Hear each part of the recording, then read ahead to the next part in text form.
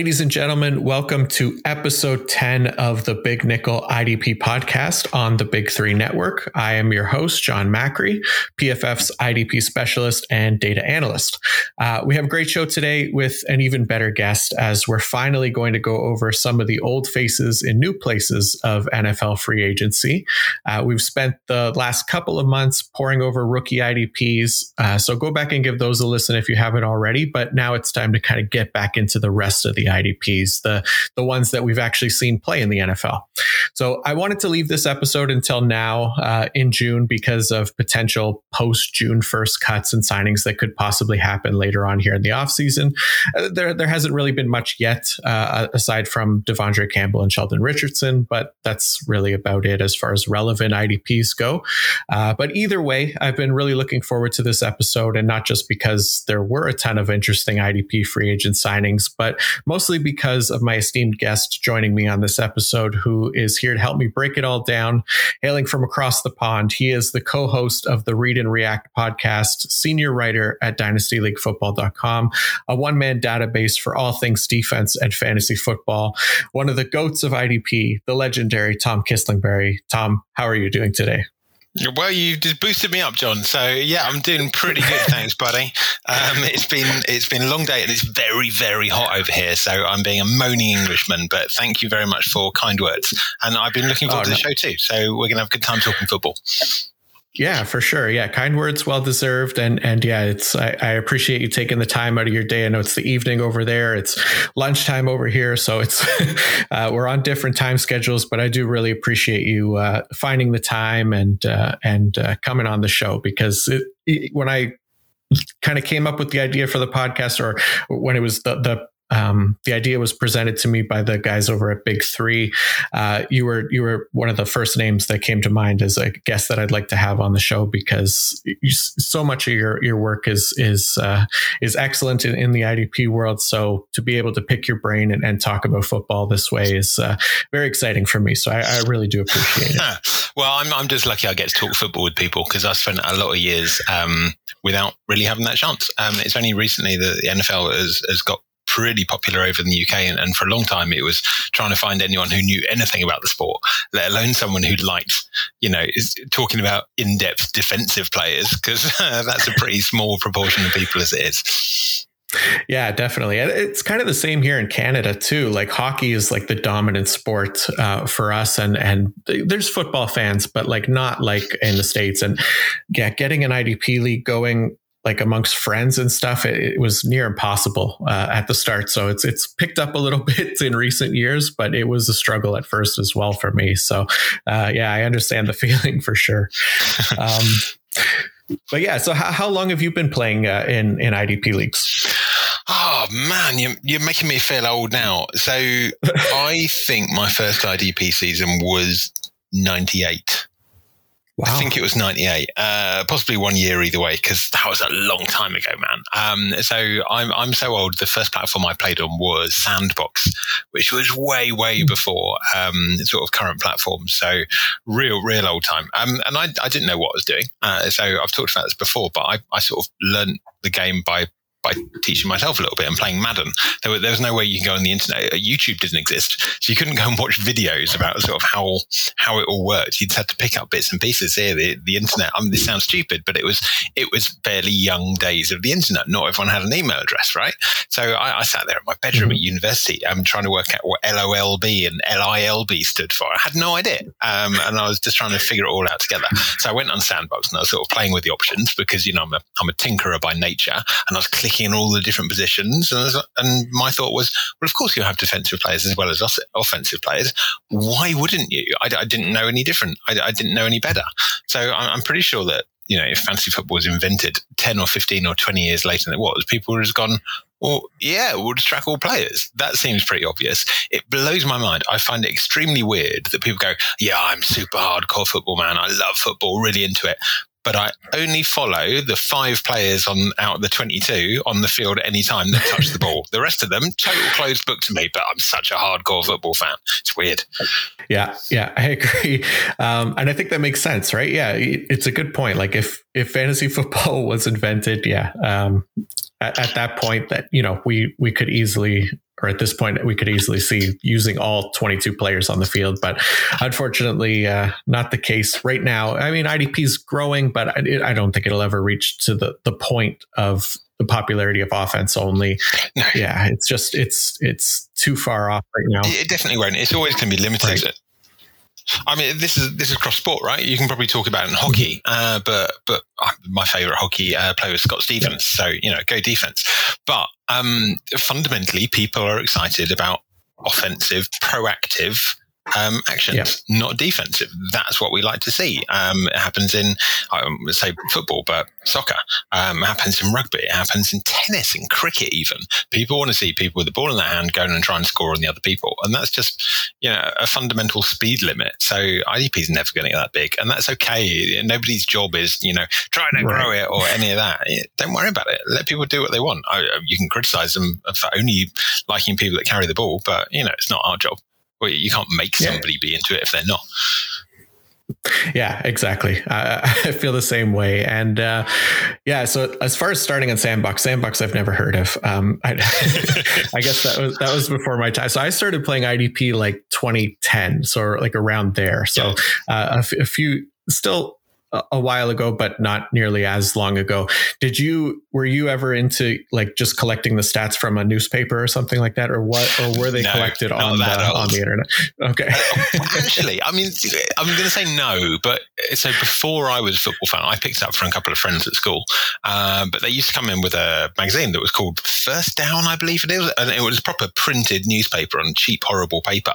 And they used to come in that and sort of look at that every week. And there was like two guys in my school of 100, 150 people or whatever. So no, it wasn't part of my experience, but I saw it. Yeah. Okay.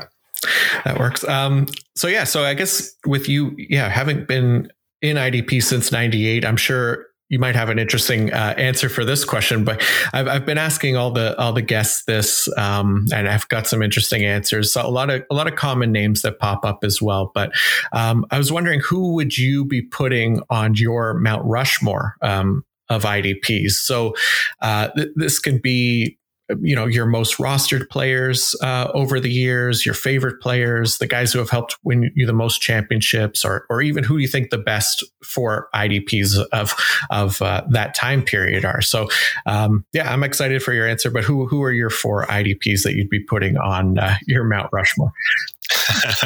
It's a great question, and I wrote notes. I did thinking about this. I was on the train yesterday, and I thought I started writing stuff. So I'm going to go for different ways of answering this. So first one, going back to 1998, my best IDP, and it was like one player at each position. It was awful. Was a guy called Dwayne Washington, Steelers cornerback. He was awesome, man. He absolutely rode me to victory that first year. It properly got me hooked. So 93 total tackles. I looked all this up. 5 picks, 79 solos. Pretty strong. He was just smashing it that year, man. So Dwayne Washington was my man. So I'm going with him as cornerback. Second one, pretty obvious. I'm going to go JJ Watt, because for most of the last decade, JJ Watt has just been a stud, and he had 2 or 3 years which were just ridiculous. So anytime you're a guaranteed Hall of Famer and so far above your peers, then you're getting on my Mount Rushmore. And in particular, because of that thing, he was so far against his peers. Normally every season in IDP, someone will be way out ahead, but it's very rare for it to be consistent, the same player. And JJ Watt was that for 4 or 5 years. So, he belongs up there. I was thinking about going Aaron Donald, but I'm not going to go Aaron Donald. So I'm going to go for Antoine Bethea. Probably not a name that was supposed to come out. And again, it's that consistency. Safety is enormously high turnover, just year to year consistent. It's super, super low. It's very, very rare for any safety to have, 3 top 12 finishes in his career. And Antoine Bethea properly bucked that trend over the last 12 years, depending on your scoring system. He's had something like 7, 8 or 9 top 12 or top 24 finishes. He's been awesomely consistent, and we've got short memories, right? So he sort of stopped 2 years ago. We go, Bethea is out of the way. We're not going to think about him anymore. But by far the most consistent safety over that period. So who have we got? Dwayne Washington, JJ Watt, Antoine Bethea, and last one, let's go random. I'm going to go for Chris Borland's 2014 season. Oh, wow. Nice. Which is just a super good. So for those, I can't believe 2014, can't believe it's 7 years ago. But let's do a reminder. So 49ers had some injuries, and Chris Borland, the sort of third choice linebacker, stepped up and became an every down player about halfway through the season, and he balled out. He was just all over the field, absolutely smashing people. The most absurdly efficient season. Where is it? I wrote it down here. He played 477 snaps, so less than half a season, and hit 92 total tackles. Tackle efficiency of 17%. So for a linebacker, getting above 12 is pretty decent. 17% in half a season is absurd. Most efficient tackler of the last decade at linebacker by some distance. And then he went, I've got concussions, my head hurts, so I'm jacking it in. I'm going to retire. And I love him because he's such a pure encapsulation of that whole, my buddy Sticky calls it endowment summit. Anyway, he's got a clever term for it, which is basically you overvalue the people you own. So Chris Borland is a great example, because anytime you get an efficient tackling linebacker, and we'll talk about some today, the tendency is go, oh yeah, he's going to do that forever. He's just one of those exception guys that just going to do that all the time. And of course it's not true, but Chris Borland is the most perfect distillation of that thing. So he's going on my Mount Rushmore. I like it. That's a good answer. I always forget about Chris Borland, and then when somebody brings him up, I'm immediately brought back to that season, because after his first game of being a starter, I kind of traded him what I thought was like his peak, and immediately regretted it after that, because he was an absolute monster. And of course, it was a dynasty league, so I was really worried about what he's going to look like for the future. He obviously ended up retiring, but it worked out for me in the long run. But for that season, Chris Borland would have helped me win a championship for sure.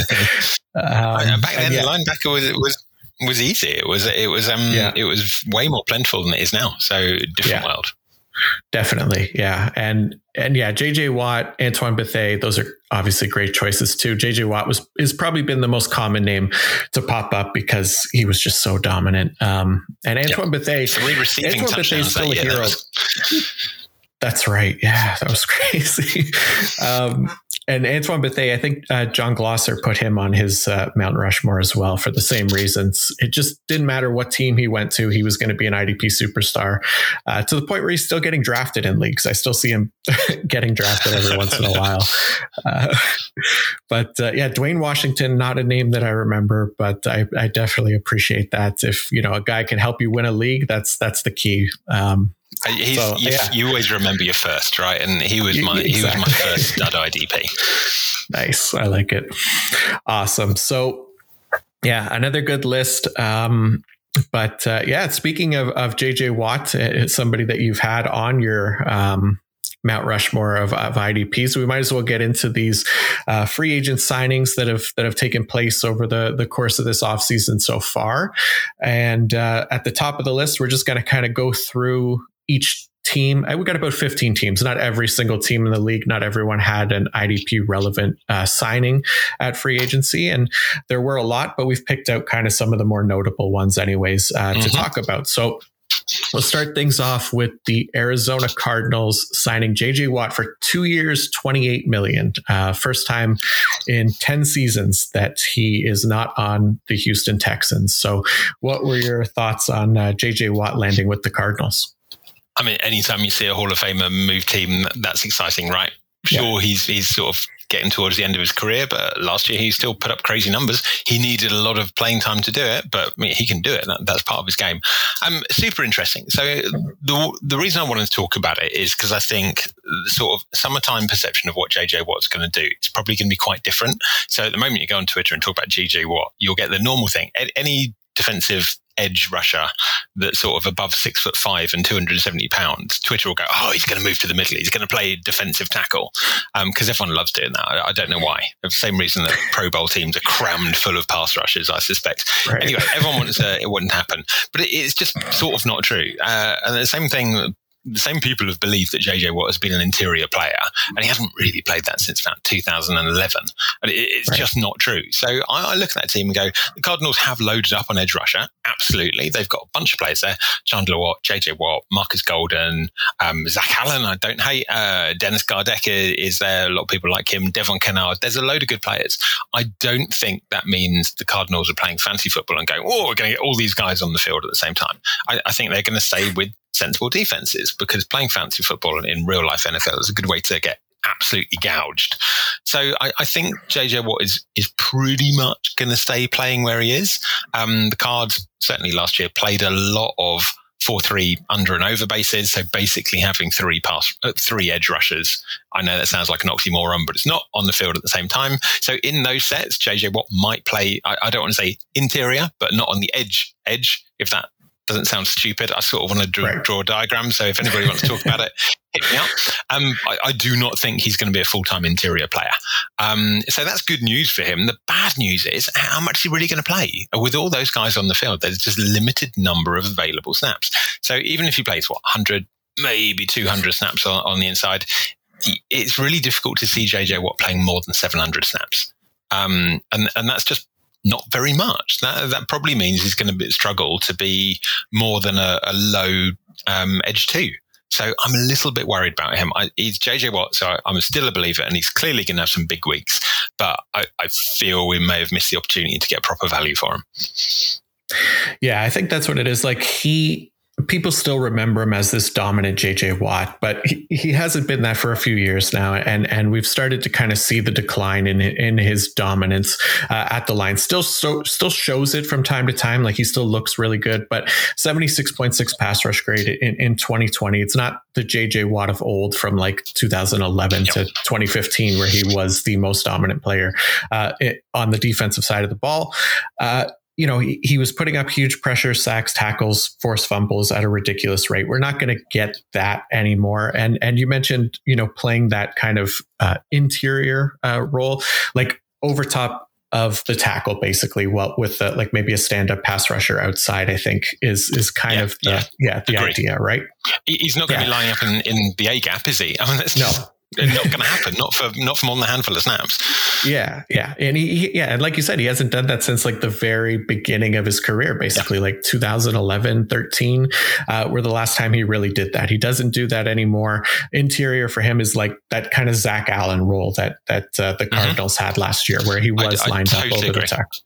Yeah, he's a massive upgrade on Zach Allen, obviously, but Zach Allen was most of the time outside the tackle last year. And because he's quite big, he's 250, 260 pounds.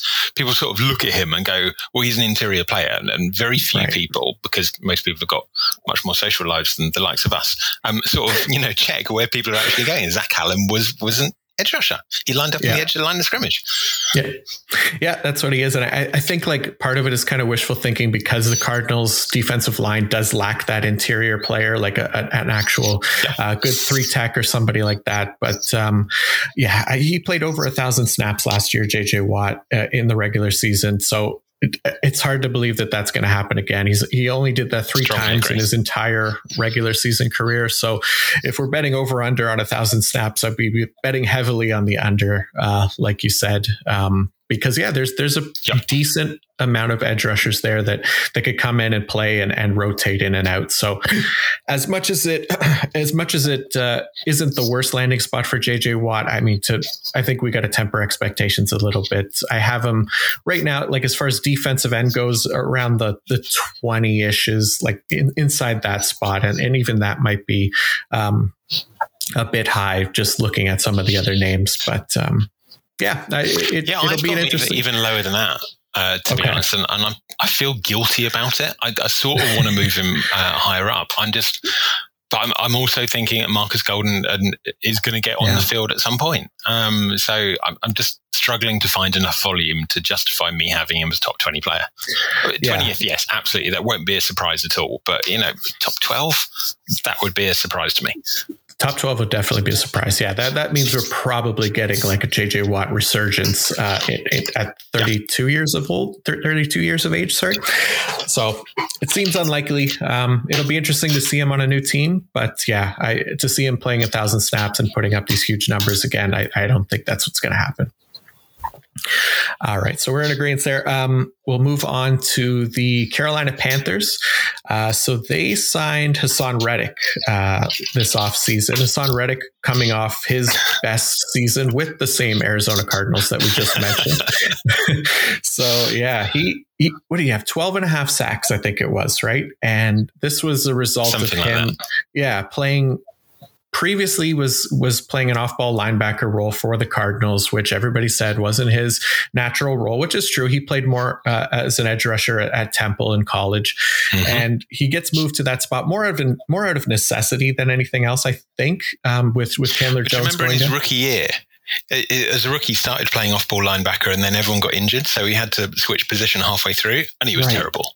Obviously he was a rookie and he was undersized. He was really bad. Yeah. And then they sort of moved him back to off ball and he was pretty rubbish for 2 seasons. Then they eventually we'll give you some snaps there because everyone else is hurt. And then he bullied some bad players. But yeah, carry on.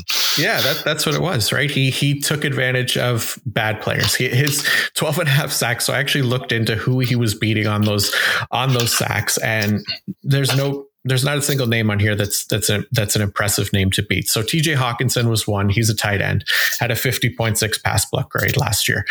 Brandon Knight and Connor McGovern, both in the mid to late 50s in pass block grade. Matt Pert, Andrew Thomas twice, and Kevin Zeitler. So those are New York Giants players. He had 5 sacks against the Giants. Kevin Zeitler was the best of this group with a 68.7 pass block grade, but even that's not spectacular. And then it was like Cameron Fleming and Mike McGlinchey, who both had mid to high 50s in their pass block grade. And then he added 3 cleanup sacks and an unblocked sack in that list as well. So you look when you zoom in on the numbers a little bit and kind of get some context of where those sacks came from and things like that, I think you could definitely expect some regression from Hassan Reddick this year, especially going to a new team in the Panthers, who did have a pretty heavy rotation last year outside of Brian Burns. Extremely. Yeah. And Marquise Haynes is still there, somebody that they clearly liked last year. Or I don't know, he played a lot anyways, but Yetur Gross-Matos was a 2nd round pick for them the year before. He was somebody that they were trying to work into the rotation more. I'm sure they'll do the same thing again now that he's, another year in the league. But Christian Miller's there. He was a 2nd round pick. Christian Remember Miller, him? Right. Yep. He's not done anything, right? But he's sort of hanging around. Yeah. Alabama had one of those really long, skinny sort of pass rushers every year for a few years. Tim, what's his name, went to the Ravens. Anyway, I super agree with you on the rotation thing. Edge by committee is definitely becoming a thing in the NFL. It's spreading. It's getting much, much more popular. And the Panthers, being one of the more college-y defenses out there, are probably at the forefront of that. So last year they were rotating. They had a good 5 edge players play significant snaps, sort of 15 plus every single week. And you look at that rotation next year and you go, Brian Burns is probably going to lead the way. My money is on Yetur Gross-Matos coming second. He was a 2nd round pick last year. All rookies were terrible in 2020, but he's talented. He's an interesting guy. Sure, he might play a few snaps on the inside, but it's not going to be more than, 100, 200, something like that. So maybe Hassan Reddick's the 3rd guy, but the 3rd guy in a deep rotation. Most fancy leagues, you're expecting your edge to be consistently top 24. And that's, those two things don't stack up. It's really unlikely. Sure, he's going to have a couple of big weeks, but it's just not reliable. Yeah. And judging by his ADP too, like just kind of looking at it, he was going as DL 17 on Sleeper, which is pretty high. That's you're asking for DE2 numbers from him then. And we both agree that's not going to happen. He has the dual eligibility there as well, where he could be a linebacker. But if you're drafting him as a linebacker, expect him to play that off-ball linebacker role again, especially in Carolina, who only had one fantasy relevant linebacker per week, unless you count Jeremy Chin, which I don't. Nope. Yeah, it's just it's. I think it's going to be a disappointing year for people who have high hopes for Hassan Reddick. It doesn't add up. It doesn't line up for huge production again. A lot would have to go right. I've actually got a relevant story for Harston Reddick. This is where our lives coincide, not very much at all. So, day job, I work in media and advertising. And a couple of years ago, I worked with a car brand who had a sponsorship in the NFL. So we were talking to Coach Aidan Durd, who works for the Falcons now, used to lead the NFL International Pathway. So, you know, they used to do this show, which basically get you a load of Europeans, and they sort of do a documentary about them trying to make it on the international pathways. And we were having this conversation about providing some cars to do it, the sort of in-show product placement stuff. And he was saying, yeah, the best player I've got coming through this year is an offensive tackle. He's this Aussie rugby player. And I was like, oh, is he going to fit in a car? I'm not sure we can do that. Is that going to look really weird? What is he, like 6'4", 6'5"? And he went, no. This guy's 6'7" and 330 pounds. And we're like, wow, that's not going to happen. And it was Jordan Mailata, right? The Australian rugby player, super talented, super interesting. But Harston Reddick beat him up last year. He beat him like a drum. So, I mean, it's great if you can play someone like that every week. You probably can't. Yeah, that's the thing. Like, even with these pass blocking grades and stuff like that for offensive linemen, these are still big, huge players. They're still winning the majority of their reps. So a lot has to go right for you to be able to land a sack as well. And yeah, I mean, unless the injuries happen with the Panthers and, you know, he does get that starting role again, even still, I just don't feel great about Hassan Reddick. It just feels like a big time regression candidate for me. Agree. Can I ask you a question on that, actually? Sure. This is off script, but I think it's really interesting. So you mentioned sort of most of the time offensive linemen are winning, and you're totally right. So PFF data, right? If you look at pass blocking efficiency, then 95% win rate is seen as pretty low. That means you are struggling. As an offensive lineman, if you're getting beaten 1 in 20 snaps. So what happens, and this happens quite a lot for defensive backs as well, fans of teams, you go, player X is pretty rubbish as let's say a left tackle or a cornerback, whatever. And they'll go, no, I watch every game. And, you know, I rarely see him getting beaten. So he's not that bad. But if your lineman is winning 19 out of 20 snaps and that's still bad, then just watching him fairly casually, that's never going to come through, right? So do you think that colours and flavours how we see players? Yeah, I think so. I mean, people live in a world of highlight reels, right? So when offensive lineman gets beat badly on a highlight reel multiple times in a game, like that's what people are going to point to for him being bad, right? But what they're not seeing is him, you know, doing a good job of maintaining a pocket or holding up a pass rusher on any given play, and that's considered a win for us, right? We don't positively grade pass block linemen because them just not losing is considered a win. Yep. So yeah, I think, you know, in small sample sizes and you know, like I said, highlight stuff like that, you can see an offensive lineman getting beat pretty bad multiple times a year, and that will kill them if they're losing early in their reps. I find that's what hurts their grades most of all. But being able to, you know, maintain a block for over 3.5 seconds is a key for a good offensive lineman. Like as long as they're not getting beat really early on, right off the snap kind of thing. And most offensive linemen are pretty good at that. Interesting. All right. Sorry to go off topic. What's the next team? Who are we talking about? No. So we'll go to the Cincinnati Bengals. Speaking of kind of potential regression candidates, we got Trey Hendrickson signing a 4-year, $60 million deal. I should apologise at this stage as well. So our buddy Mike Waller, I know you know him, who's a big name in IDP, always is mean to me because I'm horrible about every player. And it's true. It is right. I am horrible about most players. But in the summertime, the biggest problem we have in IDP is everyone goes, oh, this guy was really good last year, so he's going to be really good next year. And that's just not true. Or he wasn't very good, but look, all these things have happened well for him, so he's going to be good. Most of the time that's wrong. So guarding against that is more important. It's more accurate than trying to find lightning strikes. All right, so Trey Hendrickson, great.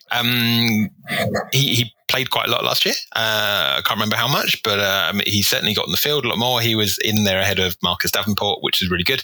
Had a really good season, piled up the pressures. But I think he had about 50 pressures last year, off the top of my head, something like that. So not great. He had a crazy finisher rate. I think he was finishing close to 30% of all his pressures. And that is just not sticky. So I'm sure you've looked at this just as much as I have, but we tend to believe that certain pass rushers are just really good at finishing. And the classic example here is Chandler Jones on one side, who consistently finishes a load of his pressures, and the other side is Brandon Graham, who never finishes any of his pressures at all. So we like to believe that is a tenet of the player, and they can do that year after year. So when Trey Hendrickson has really high finisher rate, you go, well, he's just good at it, so he can do that again. But it's not true. This is his fourth year in the league, and he's never shown that ability before at all.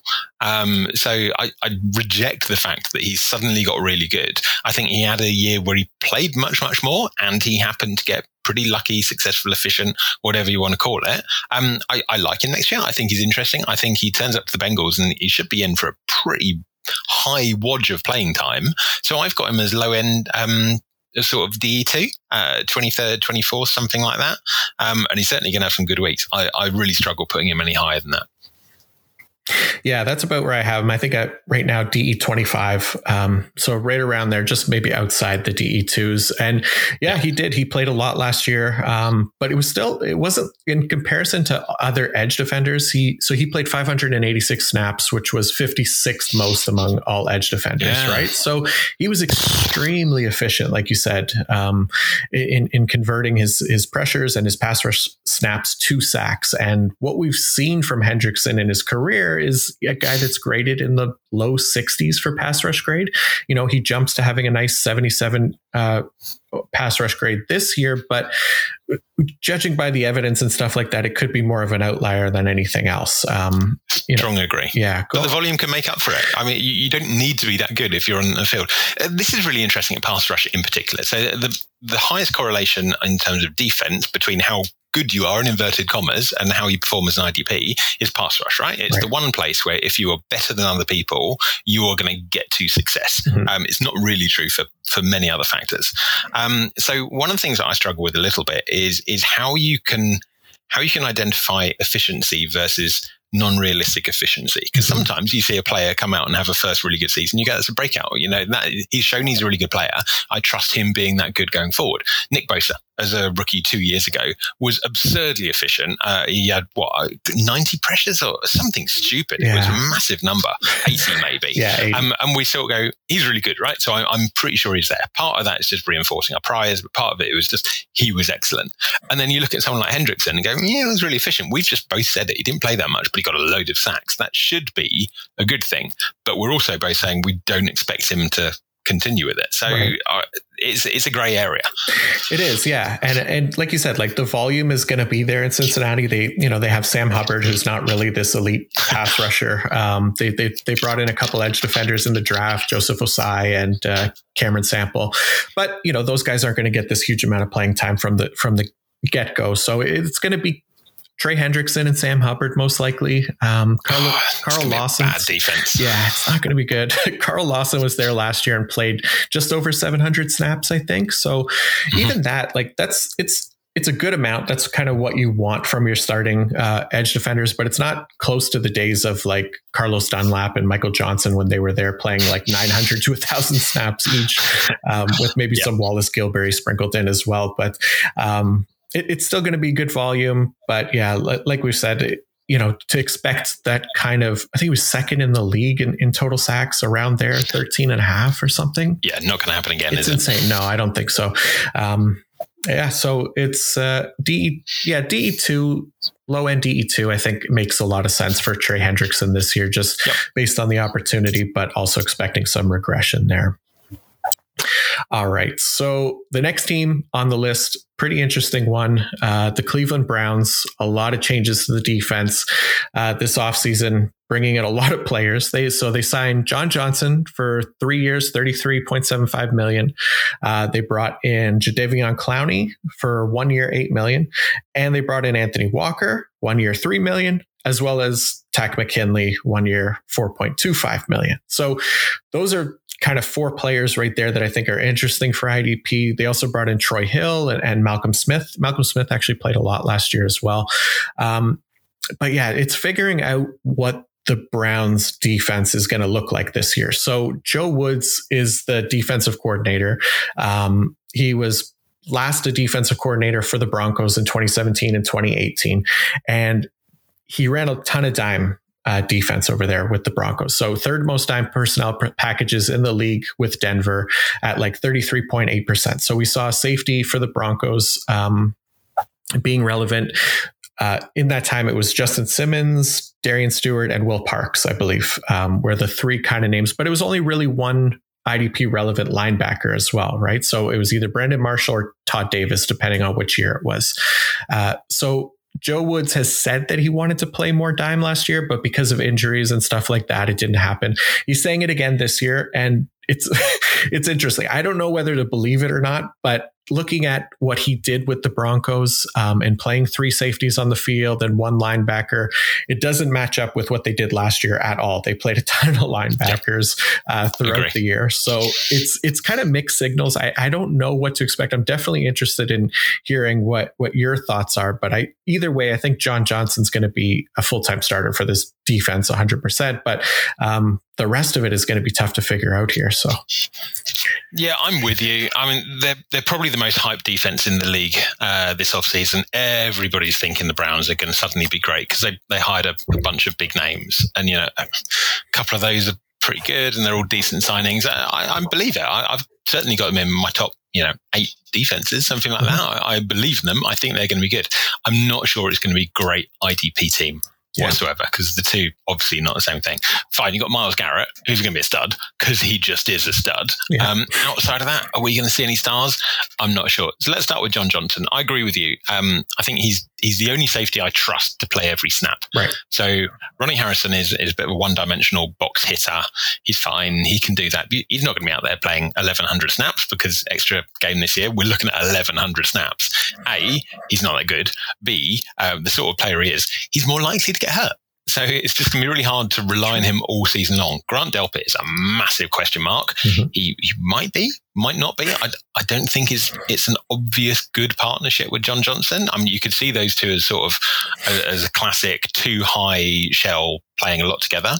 I don't hate that, but it doesn't fit with all the things we've just talked about, being in defense. So yeah, I believe in John Johnson. I think he's in that twilight zone that we always talk about. So there's roughly 6, 7, 8 safeties who are differentiated and valuable at the top, something like that. And half of them are not going to be good safeties this year anyway. Right. But there's 7 or 8 guys I feel comfortable thinking are going to be better than everybody else. And then there's like 40 guys who are in the next tier. And all of them, you might end up being that guy that plays every single snap and plays 1,200 snaps and looks amazing. Jesse Simmons, Marcus May, anyone on the Jets in the last few years, et cetera, et cetera. But it's probably not going to happen. And those guys just 10 a penny. There's a load of them. And sort of doesn't matter very much. I think John Johnson's in that. So I've got him nominally at 32, but he's probably not very many points. He's probably only a couple of points away from being 15th. So it's not really a big deal. I'm certainly not excited about him. What I think the most interesting one on this team is Anthony Walker. Because a lot of people got a lot of love for Anthony Walker. They're like, they signed him. And my theory for this is Darius Leonard, who obviously is a stud, has sort of spent the last 2 years going, Anthony Walker's really good, yo. And do people believe that? I don't know, because I think Anthony Walker's just a guy, really. I don't think he's spectacular. I look at this Browns linebacker core, and you got Anthony Walker, JOK, who is a rookie and is going to be fairly unpredictable. Jacob Phillips, Sione Takitaki, who I quite like, but he's not very good.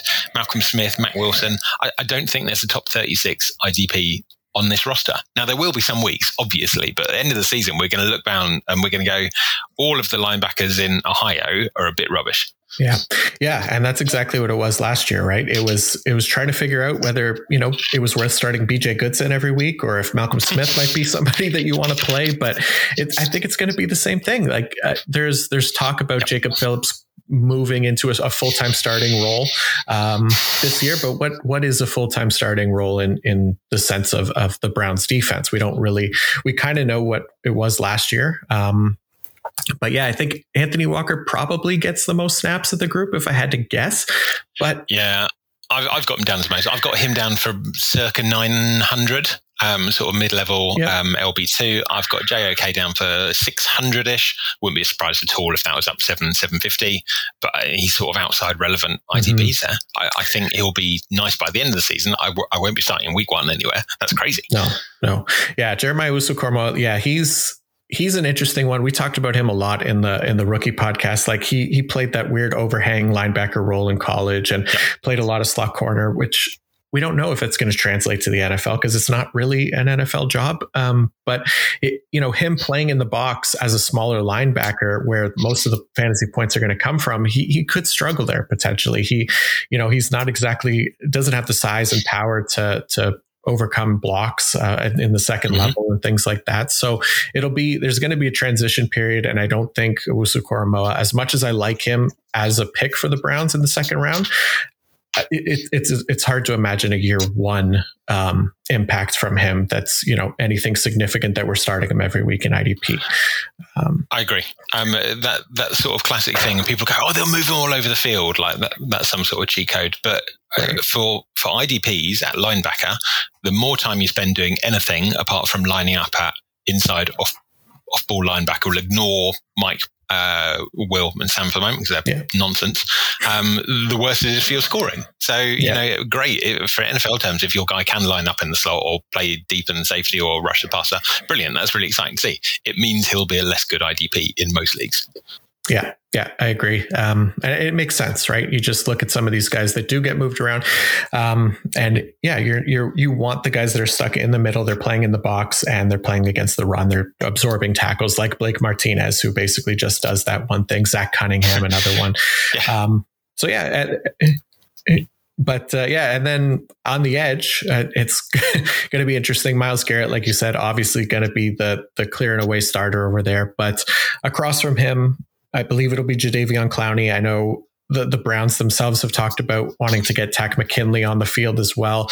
All three of them at the same time. And again, this is another one of those things. Yeah, he sucks. I don't get it. Like as a Browns fan, I was not excited about the Takk McKinley signing at all, especially hearing them hype him up a little bit too. It just doesn't make sense. We've seen what Takk McKinley is. And, I think he had 1 year of production, which was fine.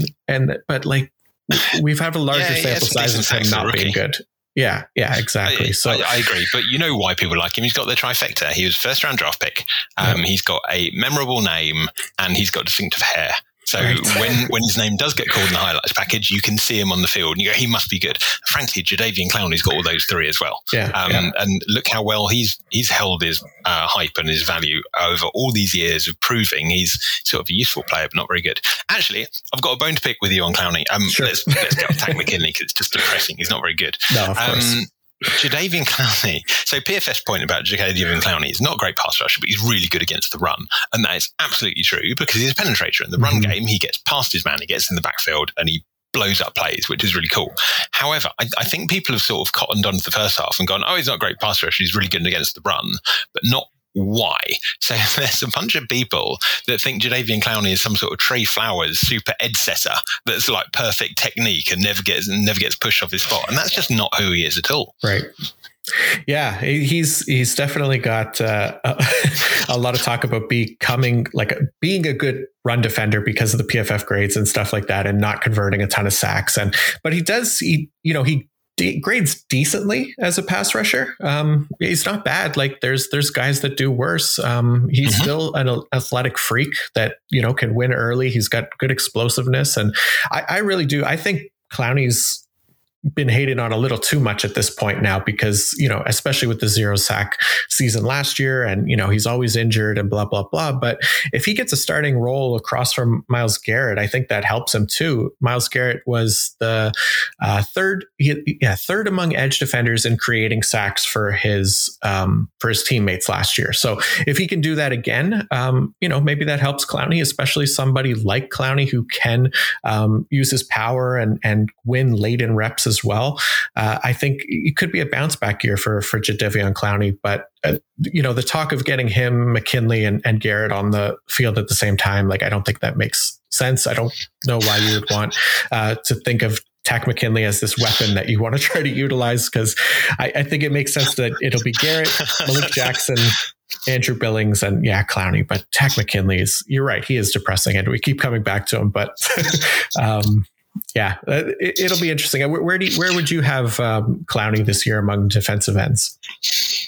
So I've got Clowney at the moment at 28, which feels okay if he sneaks in to be a bottom half DE2. I won't be surprised by that at all, but I also won't be shocked at all if he's outside that 24. I sort of think it's going to happen. So, he'll probably have a few good weeks.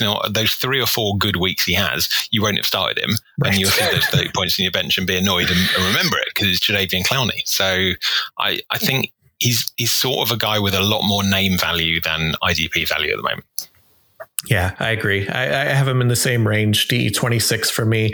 I'm a little bit more hopeful on him this year, just, getting another shot with the Browns and be playing opposite Myles Garrett because of those sacks created numbers that I found. But I mean, like you said, easily could see him falling way out of that range as well, just based on, past production and things like that. Yep. So can we talk about one more Browns lineman who I'm sort of sneaky interested in, Jordan Phillips, second year interior pass rusher. So obviously he was pretty bad in 2020 because all rookies were absolutely terrible last year. All defense was terrible and all defensive rookies were absolutely terrible, apart from about 3. I think Jordan Elliott is sneakily exciting because Malik Jackson's a very good player. He's had a very good career, not getting any younger. I think Jordan Elliott could really have that year to step up. So no, I don't think he's going to be a sort of top 8 interior rusher stud. Do I think he's going to be a consistently good player? Yeah, I think decent chance of that. Yeah, I like that. I like him as kind of like a deep sleeper in those like DT required leagues. I think that makes perfect sense with, Malik Jackson's getting older. Andrew Billings was an opt-out last year. We haven't seen him on the Browns team at all yet. So he's a bit of a lump. Yeah, right? that's what he is. That's a good way to describe him. He might be a starter, Andrew Billings, but it could very easily be Jordan Elliott. They liked him coming out of LSU, I think it was. But I'm interested in him as well. It'll be fun to see because they felt good enough about releasing Sheldon Richardson as well. So who was good for them and he was a starter for them. But obviously they feel comfortable in their younger players and what they have there right now. So I could easily see Elliott getting on the field and being productive. We interrupt our program to bring you this important message. Hey everyone, sorry to interrupt this show for a quick ad break because Manscaped is back. Summer is coming. Are you ready to unveil your beach bod? You're in luck. Our friends at Manscaped just launched their 4th generation performance package, which includes the Lawnmower 4.0. You heard that right, the 4.0. Complement your summer bod with a trim from the leaders in male grooming. The sun is shining and calling your name, fellas. Join the 2 million men worldwide who trust Manscaped and get ready for hot guy summer by going to manscaped.com for 20% off plus free shipping with the code BIG3IDP. If you're dealing with a little too much Devin Bush around your Fletcher Cox and Monte Balls, then it's time to bundle up with the Manscaped Performance Package 4.0. Inside this package, you'll find their Lawnmower 4.0 trimmer, Weed Whacker ear and nose hair trimmer, Crop Preserver ball deodorant, Crop Reviver toner, Performance Boxer briefs, and a travel bag to hold your goodies. First off, the new Performance Package 4.0 includes the new Lawnmower 4.0. This trimmer is insane and, dare I say, the GOAT of all ball hair trimmers. Yes, I said it. Their 4th generation trimmer features a cutting-edge ceramic blade to reduce grooming accidents thanks to their advanced skin-safe technology. The Lawnmower 4.0 has a 7,000 RPM motor, a new multifunction on-off switch which can engage a travel lock, and it gives you the ability to turn the 4000K LED spotlight on and off when needed for a more precise shave. Did I mention that this trimmer is waterproof too? In the shower or in the wild, and from your chest pubes all the way down to your ball fro, the Lawnmower 4.0 is the best trimmer for you. Want to take your grooming game even further to the next level? The Performance Package 4.0 also includes the Weed Whacker to chop your worst weeds up top in your nose and ear. The Weed Whacker is also waterproof and uses a 9,000 RPM motor-powered 360-degree rotary dual blade system. This nose and ear hair trimmer provides proprietary skin-safe technology which helps you prevent nicks, snags, and tugs in those delicate holes. So seal the deal with Manscaped liquid formulations. Before heading outside, use Crop Preserver ball deodorant to keep you on your game in the heat. Then, after trimming the lawn and whacking the weeds in the heat, give your beach balls a boost and use Crop Reviver. Manscaped even threw in 2 free gifts to their Performance Package 4.0, the Manscaped Boxers and the Shed Travel Bag. So bring your comfort and boxers to another level. So I think we can all agree that Devin Bush is a good thing for IDP, but too much bush in your downstairs, not so much. So get 20% off plus free shipping with the code BIG3IDP at manscaped.com. That's 20% off plus free shipping with the code BIG, the number 3, IDP at manscaped.com. That includes free shipping to Canada and the UK, as well as the US, of course. Escape the shrubs and weeds this summer and shine with Manscaped. Okay, back to the show. All right, so the next team on the list, another kind of interesting defense as they transition to a new defensive coordinator and an interesting signing as well. Dallas Cowboys signed Keanu Neal to a 1-year, $4 million deal. They're calling him a linebacker, Tom. Curious what your take is on Keanu Neal in this Dallas defense. Yeah. A lot of people can disagree with us, whatever we hear here, right? Yeah. So, okay, I get that. So where I am at the moment is it's coach speak. They are very deep at linebacker. So we got, I'm sure the top 3 guys are a bit muddled. Micah Parsons is a rookie. Jalen Smith had a bad year last year and is overpaid for what he is. Leighton Van Der Esch has got injury histories, but still, they're all very good. Or exciting or interesting when they're on the field, and I'm sort of not anti any of them. I think they're all going to get some time. Then they drafted Jabril Cox, who is only a linebacker, who's really interesting. Sure, it's 5th round rookie, so you can't be that excited, but a fairly deep position, right? You've got options there. And then at strong safety, and we're talking Dan Quinn, so it's very much a strong safety. We're looking at a box specialist here. They've got nobody at all, because people think Donovan Wilson is that guy. He's absolutely not. Donovan Wilson was a free safety last year. He's much better deep. It's just he had quite a few tackles because the Cowboys defense was awful and reasons and all that stuff. He is absolutely not, in my humble opinion, a candidate for the Cam Chancellor box banger role. I don't believe that at all. So you got a load of good linebackers and you got no one at strong safety, and then Dan Quinn's got the guy who's been his consistent strong safety for the whole of his career. Seems like a pretty obvious solution to me. Obviously, we need to watch it in camp. We need to listen to all the coach speak. We need to see what they do in preseason. But it just seemed, this is a Occam's razor. When you have multiple possible explanations, let's go for the simple one. Right. Yeah. It makes perfect sense, right? You see the signing and you're like immediately, okay, this is the strong safety in Dan Quinn's defense. It's the strong safety, like you said, that's been in Dan Quinn's defense. And I was excited about Donovan Wilson for a short period of time too, like looking at his numbers and stuff like that. But as you dive kind of deeper into it, it's easy to see like Keanu Neal is the clear option there. It just doesn't make sense that they would sign him, bring him in, as one of the more like hotter safety free agents that was out there. And then not use him. So it doesn't make sense that he's a linebacker to me. Maybe he plays that every once in a while from snap to snap, but he's going to be, I think, the strong safety on the team. It just makes too much sense. I don't understand kind of this, Keanu Neal's going to play weak side, whatever talk, but yeah, there's too many. If there wasn't many linebackers in Dallas to kind of, start over him, then maybe there's more of a conversation there. But yeah, like you said, yeah, they got Jalen Smith. They drafted Micah Parsons 12th overall. Van Der Esch is a 1st-round pick for them. Even if he's not healthy all the time, if he's on the field, he's gonna be playing. So it'll be interesting. The Cowboys, having Dan Quinn come in, he does run traditionally like single high coverages, cover 3, cover 1 stuff. So they'll have that box safety role, and Keanu Neal should be productive in that role.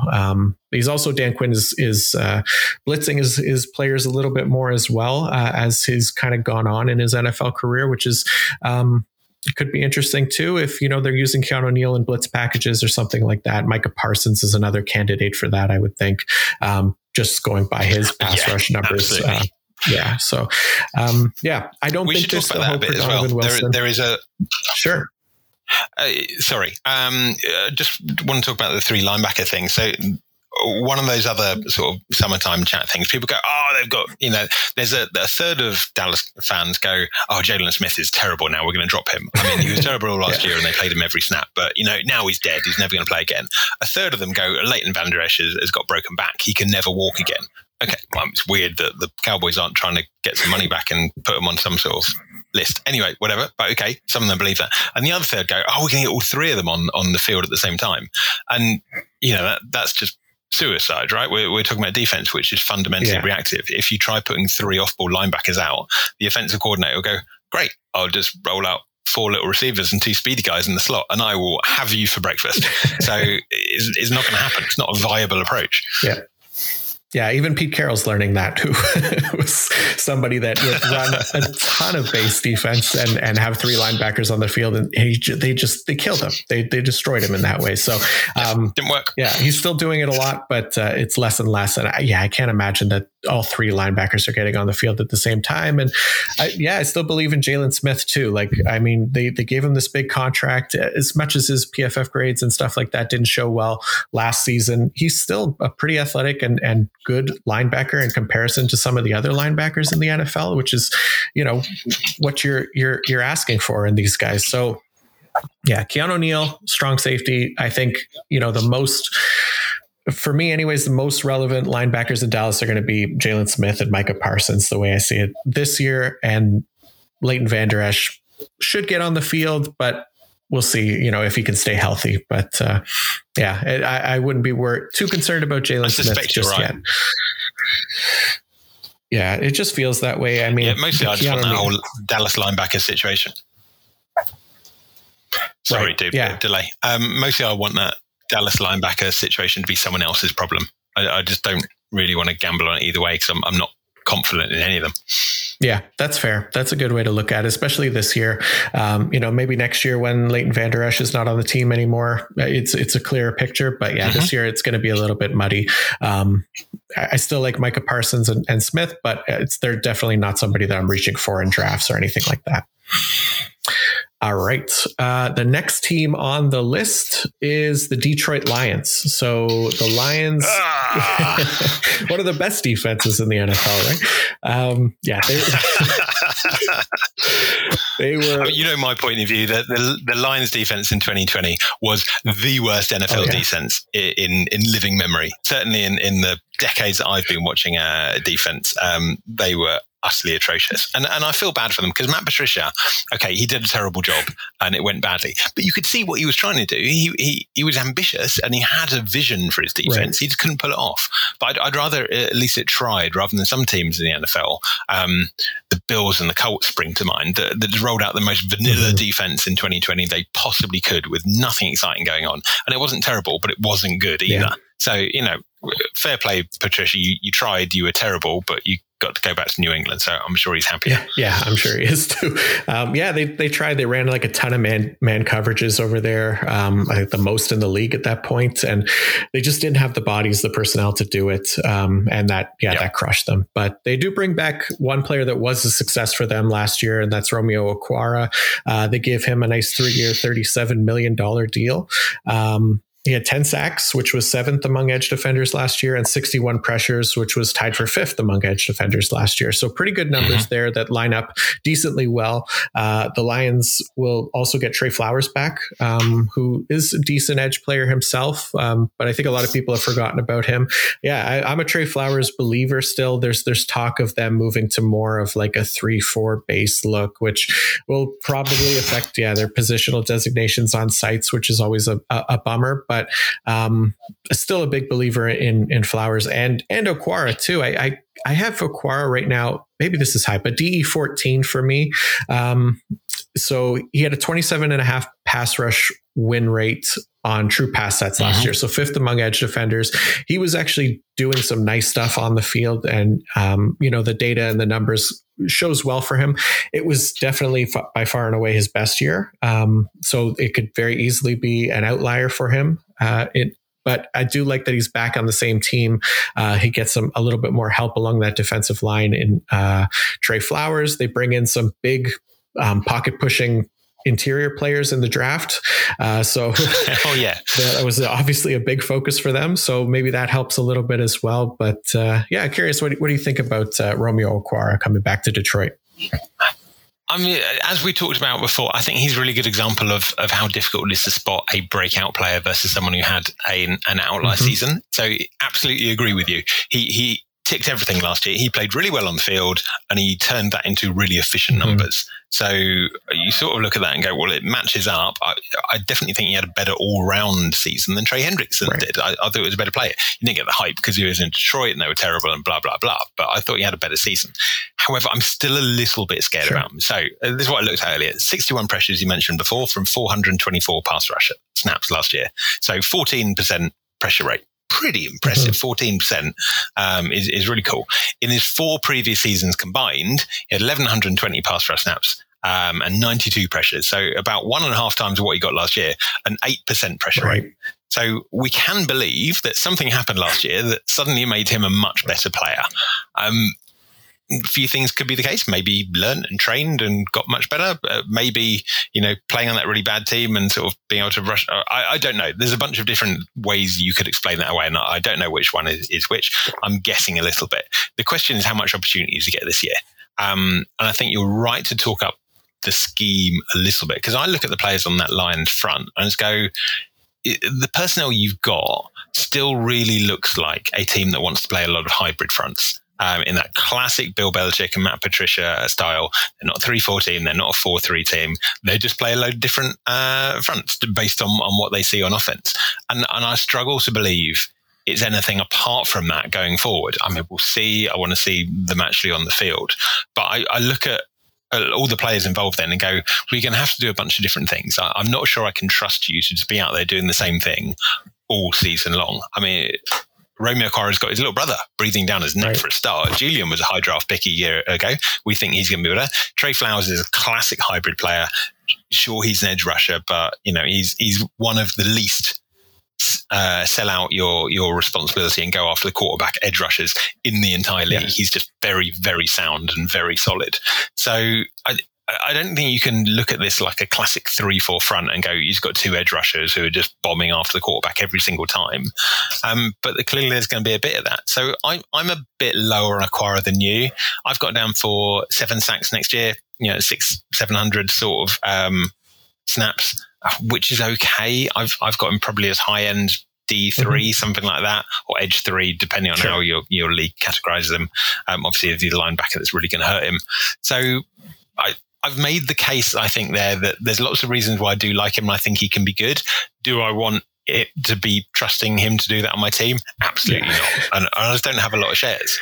Yeah. And honestly, I could see it, either way with him. We don't know exactly what kind of defense they're going to run there in Detroit. It's new head coach, new defensive coordinator. So until we actually see it, I mean, it's anybody's guess. You could look at personnel and try to figure out what's going to happen there. But and I do still like Julian Okwara as well. He didn't play at all last year, but if they can get him onto the field as well, it should be interesting. It'll be maybe another rotation there. I guess I think you're right. I think they're just going to throw a load of linemen at the wall and see what sticks here. Right. And Romeo Okwara is probably the second best pass rusher on the team. So basically, long way of saying, I don't know. I think this one's a bit vague and a bit difficult. So I haven't really got any strong takes on it. Yeah, it's the Lions. Most people are going to avoid them anyways. But yeah, if you're, I'm probably pretty high on Okwara. And I should probably move him down my ranks, I guess, actually, now that I think about it. And hearing your insight. And we'll see what happens with them this year. But it'll be an interesting defense. Can't be much worse than they were last year. I mean, literally cannot. They were terrible. Yeah. I mean, we should go back to the point. Defense was terrible across the board last year, but the worst defenses last year, the Lions, the Raiders, the Jags, the Vikes were down there as well, and they were historically bad defenses. Right. Yeah, for sure. All right, so we'll head to Green Bay. This is one of the more recent signings. They brought in Devondre Campbell, linebacker, for 1 year, $2 million. And previously it was just Chris Barnes and Kamal Martin on their depth chart heading into this year. So what did you think about Devondre Campbell signing with Green Bay recently? I'm going to be a bit negative about him. I think Devondre Campbell, again, is one of those guys who's got a very recognizable name, who's been a good IDP. Yeah. He's been very efficient for the last 2 years running as a tackler, and he's got recognizable haircut. So I think people are going to overrate him a little bit. Is he significantly better than Chris Barnes or Kamal Martin? I'm not sure. Maybe. I think this is going to be a real preseason to watch. If one of those guys separates himself and is clearly the guy, brilliant. It'll be time to jump on. But where I'm at the moment is everyone's sort of shooting their shot on those three, and they're all going relatively late and relatively affordable. But it's only affordable if your guy happens to get that job, 2 jobs. I don't know if there's going to be 1 or 2 full-time linebacker jobs there. So very risky. I think I probably side with being a bit conservative here, and I'll end up with all 3 of those guys outside top 36 linebackers, but I'll be wrong on one of them. Right. Okay. I just don't know which one. Yeah. I mean, it makes sense because, Campbell hasn't been this great NFL player. If he does have a strength, it's probably just in his tackling, a 76.4 tackling grade since 2017, and he's just missed like 6.6% of his tackle attempts. So really good there, but everywhere else he's kind of a liability. If I had to put money on it, because I do get asked, I've been asked this a few times, I would say probably Devondre Campbell gets the start. But it's hard because we don't know, again, what kind of defense the Packers are going to run this year. They brought in Joe Barry over from the Rams, who they ran a ton of dime last year. The Packers did, like the most in the league, 49.7%. So it was, crazy amount, which led to only 1 IDP relevant linebacker week to week. We don't know if that'll be the case this year. Probably less so this year than last year, but we'll see. Chris Barnes was the guy, but he didn't grade out really well. He wasn't particularly good. He was just really efficient when he was on the field. He was putting up big time tackle numbers on low numbers of snaps, basically. So it's him, Kamal Martin, who's decent in coverage. He's, but again, it's a small sample size. He was a rookie 5th rounder. There's really not a lot of guys that are going to be great. And Devondre Campbell probably doesn't help this defense overly much, but they brought him in for, a 1-year deal. Maybe he wins the job in camp, maybe not. Right now, that's the way I could see it going. But these things can easily change. I wouldn't be surprised if it's Barnes again or Kamal Martin. But I'm probably just going to try to take a shot on one of them at some point in the draft and just leave it at that. Yeah, if you're really late in a very deep draft and one of those guys is sitting there and is the 45th linebacker coming off the board or whatever, cool, it's worth a shot. You just don't want to be trusting any of these guys, right? There's a big difference between people you think are going to be a serious contributor who it's worth investing assets in and people that may or may not, because there's no point in trading for that or drafting something high, because if you're paying a lot of attention, there's going to be another 4 or 5 of those guys that arrive during training camp that you can spot. So why make the gamble now? Yeah, it's true. For sure. All right. So heading to the Texans, another linebacker group that there's a lot of them. So the Texans signed Christian Kirksey to a 1-year, $3 million deal. But they also signed Kevin Pierre-Louis, Neville Hewitt, Joe Thomas, Camu Grugier-Hill, and they have Zach Cunningham there. So they traded away Bernardrick McKinney. The immediate thought is that Christian Kirksey is going to play the McKinney role next to Zach Cunningham, but I don't have a ton of confidence in that one either. Lovie Smith is the new defensive coordinator there. So every time I hear this, it just makes me laugh. Right? Lovie Smith has run a defense, twice in the last 8 years or something like that. He's not the guy. What they remind me of, do you know how normally when you go to a season-long draft or you talk about football with your buddies in free agency, and you've always got one buddy who thinks any player they've heard of with a recognizable name is really good. They're like, oh yeah, this team signed that guy and that guy. And you go, yeah, cool, but they were all good in 2016. So they're probably not anymore. And the Texans are run by a team by that guy. So you look at the players they've signed, a bunch of running backs who were sort of good 4 years ago, and a bunch of linebackers who've got a little bit about them, but not something particularly special. And they're probably sitting there going, yeah, they're all going to be fine. But they're all just going to be very average players. So is that Cunningham? I agree with you. last year didn't play any snap, nearly every snap at all. He was just absurdly efficient, not Chris Borderland, but absurdly. I think he does this year, and the rest of them. Frankly, I like Kevin Pierre-Louis more than Christian Kirksey. Christian Kirksey is probably a better, safer, more reliable player. But Kevin Pierre-Louis has got high upside because he's one of the few linebackers in the NFL that can legitimately play in the slot and that can run with various different weapons you're going to throw at him. So I think there's less chance of KPL working off. I think there's more upside if he does. Yeah, and I agree 100%. Like, Kevin Pierre-Louis of this group, like none of them are really good coverage linebackers, but Pierre-Louis has graded out well as a coverage player for us, like 91 combined coverage grade since 2019. And with Lovie Smith bringing back his Tampa 2 coverages to the NFL, you're going to expect a middle linebacker mostly to drop deep into coverage, cover that deep middle of the field. Christian Kirksey, Neville Hewitt, those aren't those guys. So I think it's just a deeply average NFL player.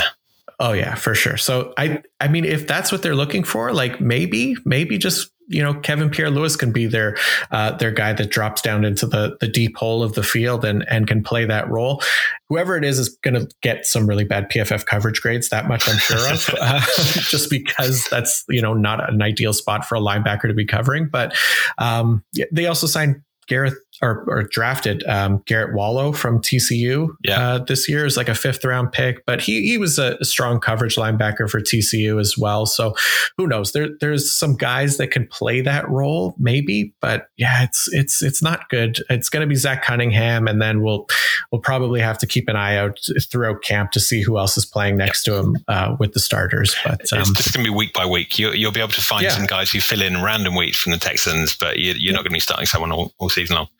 Just your point about bad PFF grades. Yes, I agree with you. They might look slightly better because Vernon Hargreaves looks like a starter for the Texans, and anyone covering on the same field as Vernon Hargreaves is going to look instantly better. That's a good point. Yep. He's still getting jobs. Yeah, it's funny. These guys that were like 1st round picks, they hang around, right? They get jobs because of their draft capital, and it doesn't matter how bad they are, really. Like Tack McKinley and Vernon Hargreaves are good examples of that. So yeah, that's true. He's going to get targeted at times. You've got some old football guy that goes, "Oh yeah, he's talented. I can unlock that." And good luck, man.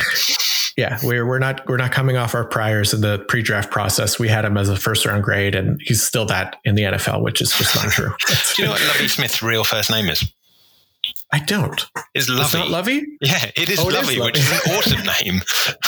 I just love the idea of a baby popping out and you go, I'm going to call him Lovie. It's a brilliant name. Yeah, it's really cute.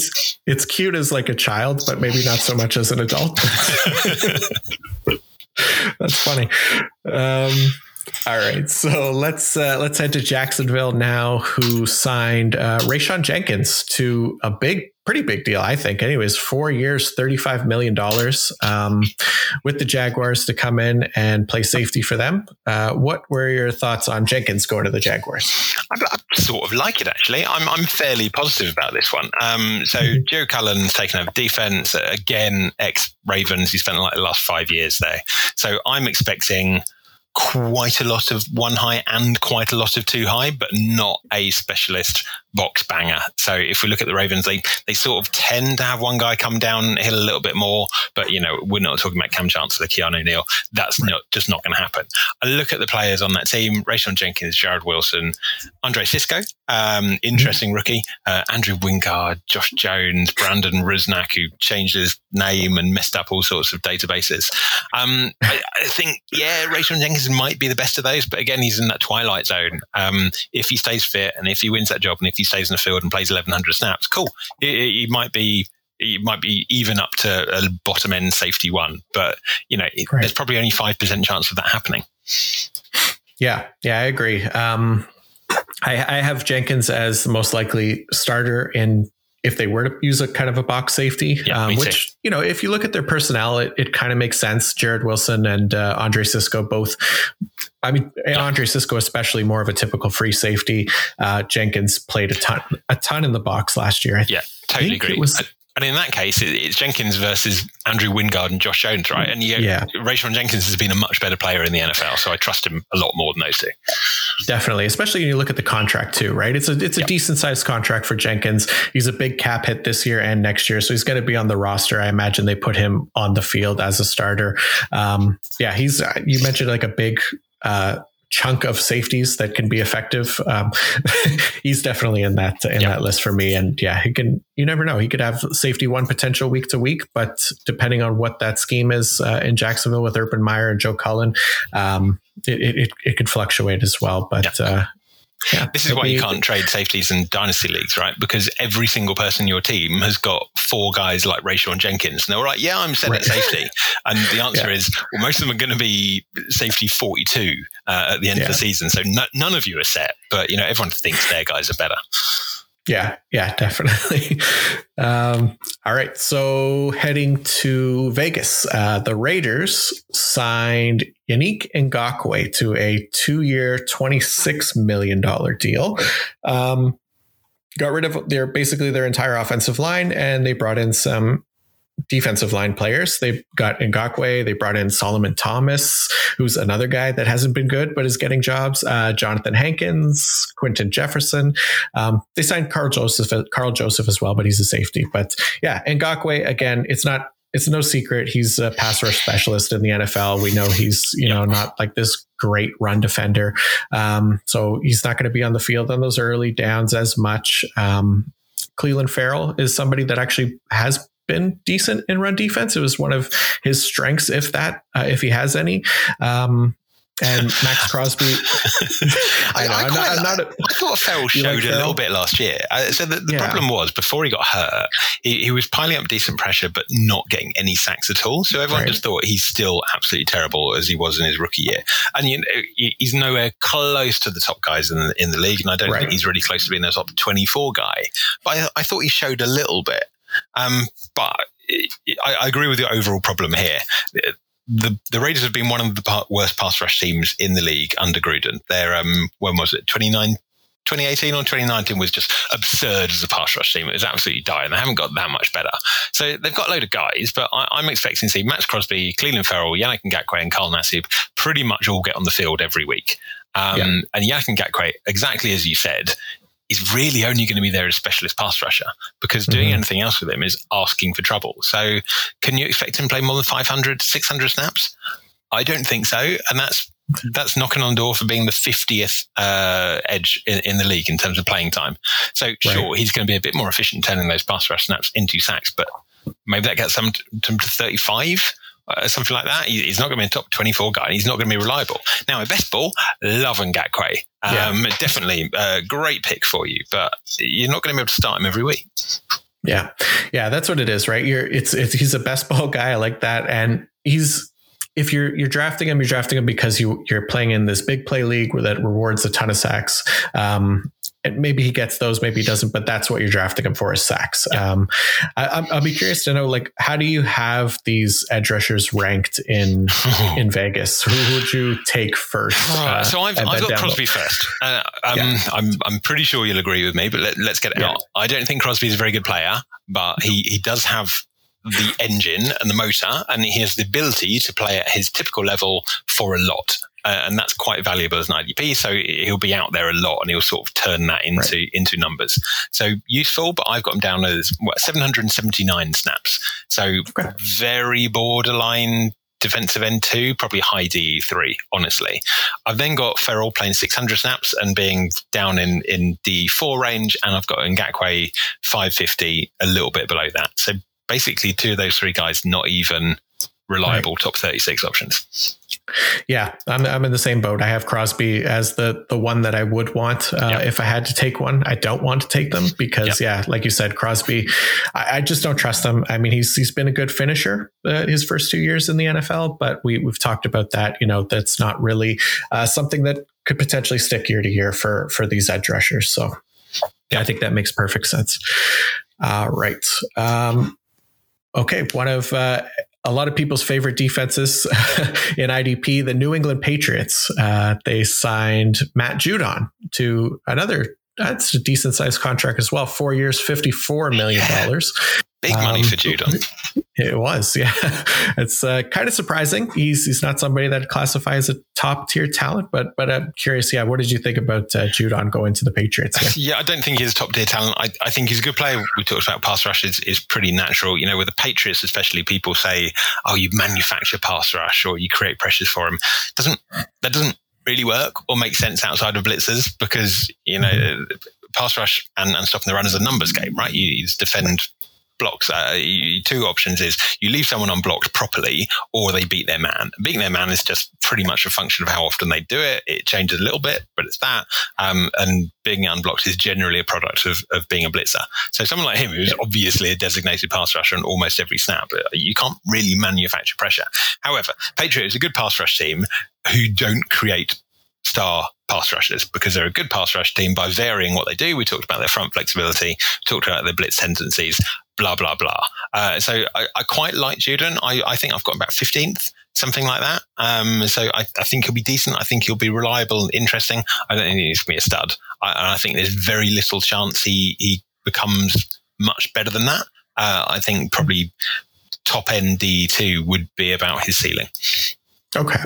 Yeah. That makes sense as a ceiling for sure. I'm not crazy about Judon. Like I know, you know, he does a decent job of putting up production numbers, but he's always been like a high percentage of cleanup pressure type player. Yeah. Coming from a Ravens defense that does scheme up like a lot of blitzes and stuff. Yep. He's able to kind of come in there and clean up the pieces basically. So the blitz heavy Ravens scheme, it does open up a lot of opportunities for him, but he's not a guy that I'm actively looking to target. We know what the Patriots like to do in their rotation as well. They also brought Kyle Van Noy back, who I think we know Belichick kind of loves him. So he'll get a decent amount of snaps. That there's like Chase Winovich, Josh Uche, who showed flashes last year as well, or as a rookie. Ronnie Perkins they drafted, Anthony Jennings. They got some guys there, I think, that'll work into a rotation. It's not like the days where we could feel comfortable about a Patriots edge rusher with like Chandler Jones and Rob Ninkovich and even Trey Flowers to an extent. I think there's a more of a rotation there. So I'm not crazy about Judon, but I can definitely see, like what you said, that DE2 upside is there, especially if he gets on the field. So it seems to me the Patriots are souring on Chase Winovich a little bit. So going back 2 years ago as a rookie, they basically went, you're a designated pass rusher and that's all we trust you to do, nothing else. Last year, they expanded a bit. He had, 3 games in the middle of the season where he was pretty much an every down player, but he's limited. He's fairly one-dimensional. He's got the cool hair and he's got the cool name, so we remember him. But I think he's been disappointing as a player, and I'd feel more confident in Judon and Van Noy, who are both fundamentally sound players. They're not making many mistakes, and that's what Belichick wants. Right. Yeah, that's a good point too. You're playing for Bill Belichick. It's a big difference for any other defense in the league, any other head coach in the league. So being reliable is important. I mean, their whole thing over there is do your job. So if they got a guy like that does their job, they're going to get on the field and play. And yeah, I 100% agree. I think they are cooling on Chase Winovich quite a bit. We saw it last year. There were games where he didn't play at all. So it makes sense. All right. Another team, kind of interesting. The New York Jets. They signed Carl Lawson, who I'm excited about. I know not everybody is crazy about him, but it's still moderate expectations, I think. Anyways, he is, yeah. And they also brought in Jared Davis, a former former first round pick who can definitely be qualified as a bust, but he's still kicking around and he might even get a starting shot. Who knows? But I'll start with Carl Lawson. He's the projected starter over there, across from Vinny Curry, I guess. But Vinny Curry's not really an every down player either. He hasn't been that for his career. There could be some opportunity there for another edge across from Carl Lawson. Maybe Bryce Huff. I don't know, but I like Bryce Huff just from like an analytics standpoint. He kind of stands out, but I know he's not been on the field a lot and he's an undrafted rookie. So God knows what's going to happen with him. But Lawson wasn't really a full-time player either up until last season. He played over 700 snaps, which was good. And he finished with the best pass rush grade of his career. He hit the quarterback a ton, like second most in the NFL, but just 5.5 sacks. So, the QB hits do give a bit of context for how close he comes to adding his sack total. But I'm sure the Jets are hoping for more as well, given his contract. It'll be interesting. I think Carl Lawson for me right now. So I have him as a DL2. So like DL 17 overall. And that's including defensive tackles. So I'm excited about him, but maybe not like an automatic DE1 in his first year with the Jets and Robert Saleh there. But what are your thoughts on Carl Lawson?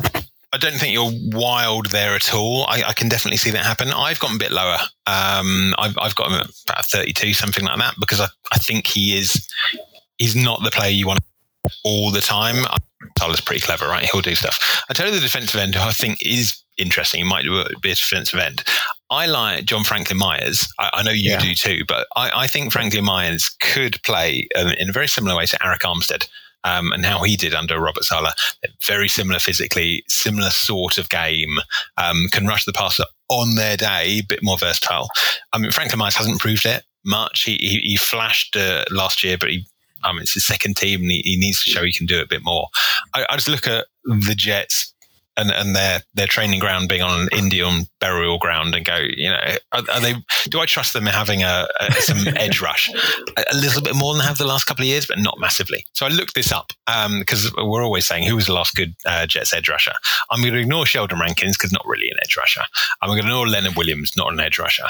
So last guys to get 40 pressures, which is sort of top 25 edge numbers, so not that good. Quinton Coples in 2013, 44 pressures and 6 sacks, not that exciting, and that was 8 years ago. And then before that, Brian Thomas in 2006 with 41 pressures and 9 sacks.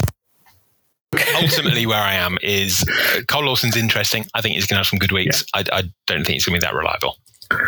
That's fair. Yeah. We have seen it last year. He wasn't overly reliable last year, right? Even playing on those 700 snaps, he would have a game where he'd get a sack, he'd have a big game, and then the next week he would disappear again. So he was inconsistent a little bit. I have higher hopes for him here, but we'll definitely see. What about Jared Davis going over there? So the linebacker group is interesting. It's not. I mean, CJ Mosley, I think, finally gets back to playing and brings himself back to IDP relevance. But then it's like Blake Cashman, who, even though he's been in the league only for 2 years, it feels like he's never been healthy. I quite like Jamian Sherwood, the rookie that they drafted out of Auburn, who maybe gets a chance. He was a safety at Auburn. They drafted him as a linebacker, but it feels like Jared Davis is most likely to get the start over there besides CJ Mosley. But yeah, I agree. Yeah, And Jared Davis is probably one of the worst coverage linebackers in the NFL. Yeah. I don't think that's unfair to say. So the way I see it, CJ Mosley is super trustworthy. You can sort of put him in, leave him there all year. Pretty good. I think Jared Davis starts the season. Totally agree with you. I think he sort of has to. They haven't got anybody else that can really challenge for that role. Although I think he'll be bad. And then the end of the season, I would expect one of those other guys to take over the other role. And Robert Saleh is I'm going to start my guys coach. So whoever does win that is probably going to come off pretty well. Similar to Green Bay, where we've got really 3 guys and they're all low chance of success, but big payoff. So when you got Nasser Al-Din or Jamian Sherwood, if you're picking them up in the 7th round of a Dino draft, cool. Go for it. It's a decent shot. It's 90% chance it won't work out for you. But if it does work out, it's going to look great. Yeah, for sure. That's exactly how I feel with Sherwood. I wasn't crazy about this safety class coming in or post draft, but I still ranked him pretty high in my safeties just because of the chance that he could potentially win that linebacker role at some point. Maybe it's not this year, but next year. We'll see. We interrupt our program to bring you this important message. Hey guys, one more quick stoppage in play before we wrap up this podcast with the great Tom Kislingbury, and it is about the Reality Sports Online Big 3 IDP listener leagues. So by now, most of you have probably heard of Reality Sports Online, the powerful fantasy sports platform where owners get to build and manage their fantasy team like an NFL general manager.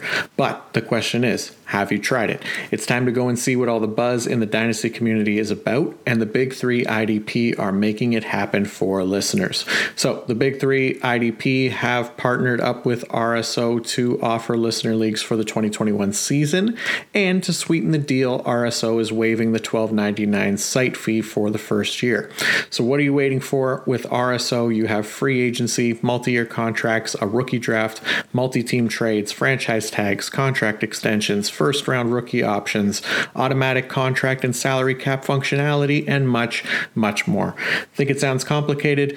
It's not. The best thing about Reality Sports Online Fantasy Front Office is that it doesn't take any more time than a standard league. It just requires more strategy. So if you think you're among the fantasy elite, well, this is the platform to test your mettle. To join one of the Big 3 IDP listener leagues, and there are currently 3 of them with a potential 4th filling up at the moment, just DM at Big3IDP on Twitter or email them at big3idp@gmail.com. The application is simple.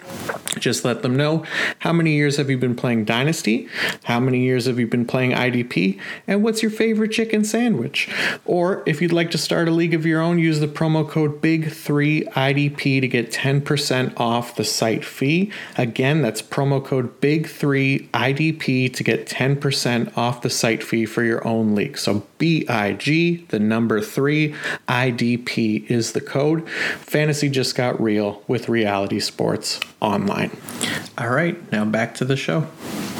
All right. Next team on the list, the Philadelphia Eagles. So they signed Eric Wilson, linebacker, for 1 year, $2.75 million. Eric Wilson was an IDP stud last year, just in terms of putting up tackles as he filled in for some injuries in the Minnesota defense. But what do you think about him as a potential starter here in Philadelphia? I'm going to sound like a broken record, but I look at the Eagles here and go, I don't really want any of those guys. So recap on last year. Again, different coaching system, so how much of that we can pay attention. But last year there was one full-time linebacker role because they played a lot of one linebacker sub packages in nickel and dime. At the start of the year, that was Nate Gerry, who was awful. He's gone. Second half of the year is Alex Singleton. Long blonde hair, really recognizable, very efficient IDP. So a lot of people like him. I don't think he's that good. Eric Wilson came in. I don't think he's a good player. I don't think he's a good coverage player, and that's what I want in linebacker. They paid him $2.75 million, which is chump change. So I don't think they really like him either. He's a guy. You got Davion Taylor, who I was excited about last year, but was terrible as a rookie. Basically couldn't get on the field. Interesting, but probably not going to pay off. TJ Edwards, Sean Bradley. This is just a classic camp. We talked earlier about, some people will emerge in camp, and I think this is one. You just need to be reading those reports and definitely watching the first game or two in preseason, and then I think we'll get a really good idea of who that's going to be. And I want whoever it is, but I've got no idea who it is at the moment. I'm guessing, and I don't want to mislead anyone. Yeah, 100%. The contract itself tells you a little bit about, like you said, what the Eagles kind of think of Eric Wilson as a player. It's a 1 year deal too. So he's not somebody they envision, I don't think, as a future talent for them.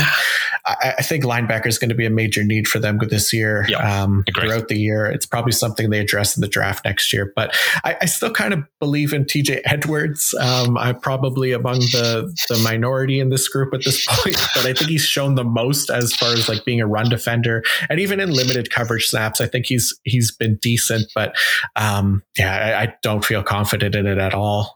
They even re-signed Alex Singleton too, instead of just letting him walk, and he wasn't good as an NFL player, but was, like you said, a good IDP. So it's going to be interesting. We'll see if they with Jonathan Gannon coming in as the new defensive coordinator, if there's 2 linebackers that we can trust, or if it's back to 1. I don't really know what to trust, but you're right, and 100% it should be something to monitor this offseason through training camp and preseason. It's a mess, but that's what we want, because it creates opportunity, and most people don't read those camp reports and things like that. So great. Yep. Yeah, it makes it fun, something to kind of watch the preseason for, which, we didn't get a preseason last year, so part of me is a little bit more excited about it this year than usual, but it adds a little extra element to it. Okay, so the Seattle Seahawks, we have two edge rushers that I put on the list here that they signed because that was a desperate need for them. They brought back Carlos Dunlap on a 2-year, $13 million deal, and they signed Kerry Hyder on a 3-year, $6.8 million deal. They also signed Aldon Smith and Benson Mayowa. I don't know if Aldon Smith will ever play football again. He just keeps slipping up. And Benson Mayowa, we know what he is. He's good for maybe one waiver claim every season. Really bad. Yeah. He just pops up every once in a while and then ends up being a waiver ad and a drop like a week later. So that's kind of who Benson Mayowa is. He was so frustrating last year because, I'm a big believer in playing time, and Benson Mayowa was getting a ton of playing time. He was out there the whole time, and there was me starting him every week going, he's got to get home. Because he's playing like 5th most edge snaps in the NFL, and he just never did because he's really bad.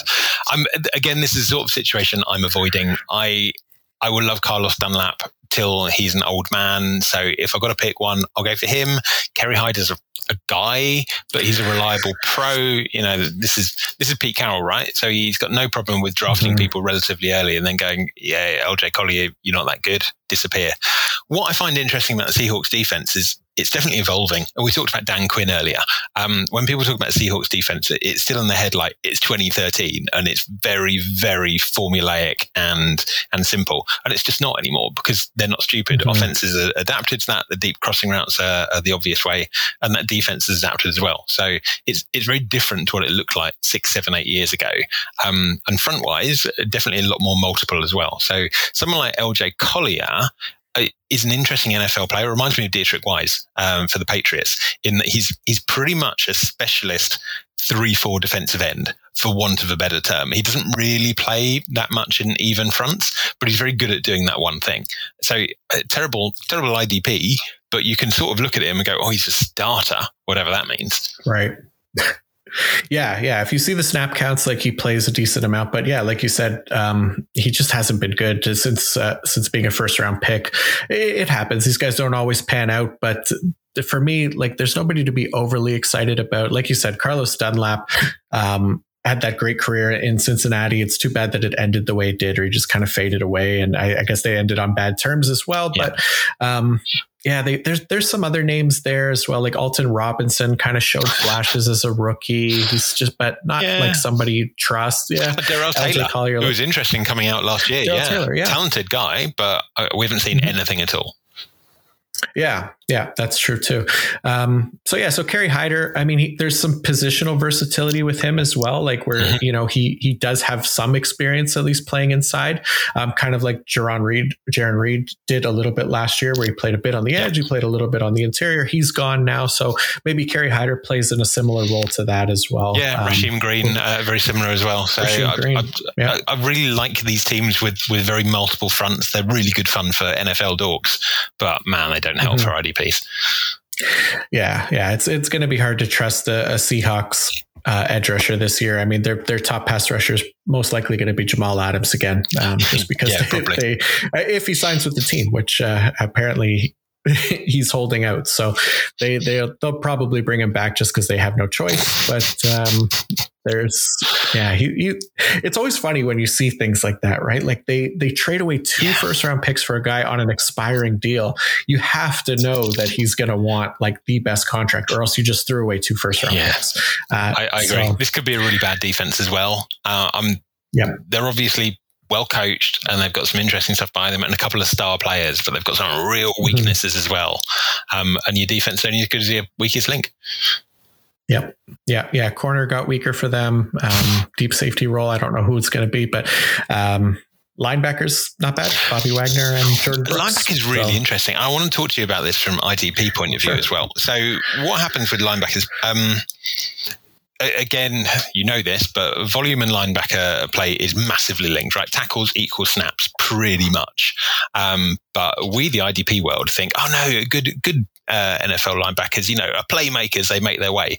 And I don't find that is the case at all. However, I was doing some work recently on man versus zone coverage numbers. So the one way you can believe that is if, basically, if the ball's thrown to you and you're the nearest defender, you make the tackle. That's pretty much how it works. Sure, there's some missed tackles, but mostly that's it. It's not the ball is rarely between two players so close, it's the better one's going to get there. The more linebackers play zone, the more I found that really does make a difference. Doesn't make any difference for most other positions, but for linebackers, that sort of identify plays and make your way there, you can beat other players to it more consistently. Bobby Wagner is obviously a great example of doing that, because most NFL teams don't ask their linebackers to play much to zone. The Seahawks do, right. and it's wildly different to everybody else. They do it so much more. So Bobby Wagner obviously has been very good for many years and being consistent. I'm really interested in what happens. Jordan Brooks is the clubhouse favorite after they spent the first round and pick to win that KJ Wright role last year. But Cody Barson and Ben Burkiven have got some skills about them as well. So I think it'll be Brooks, but whoever gets that second job, I think is probably a good value pick.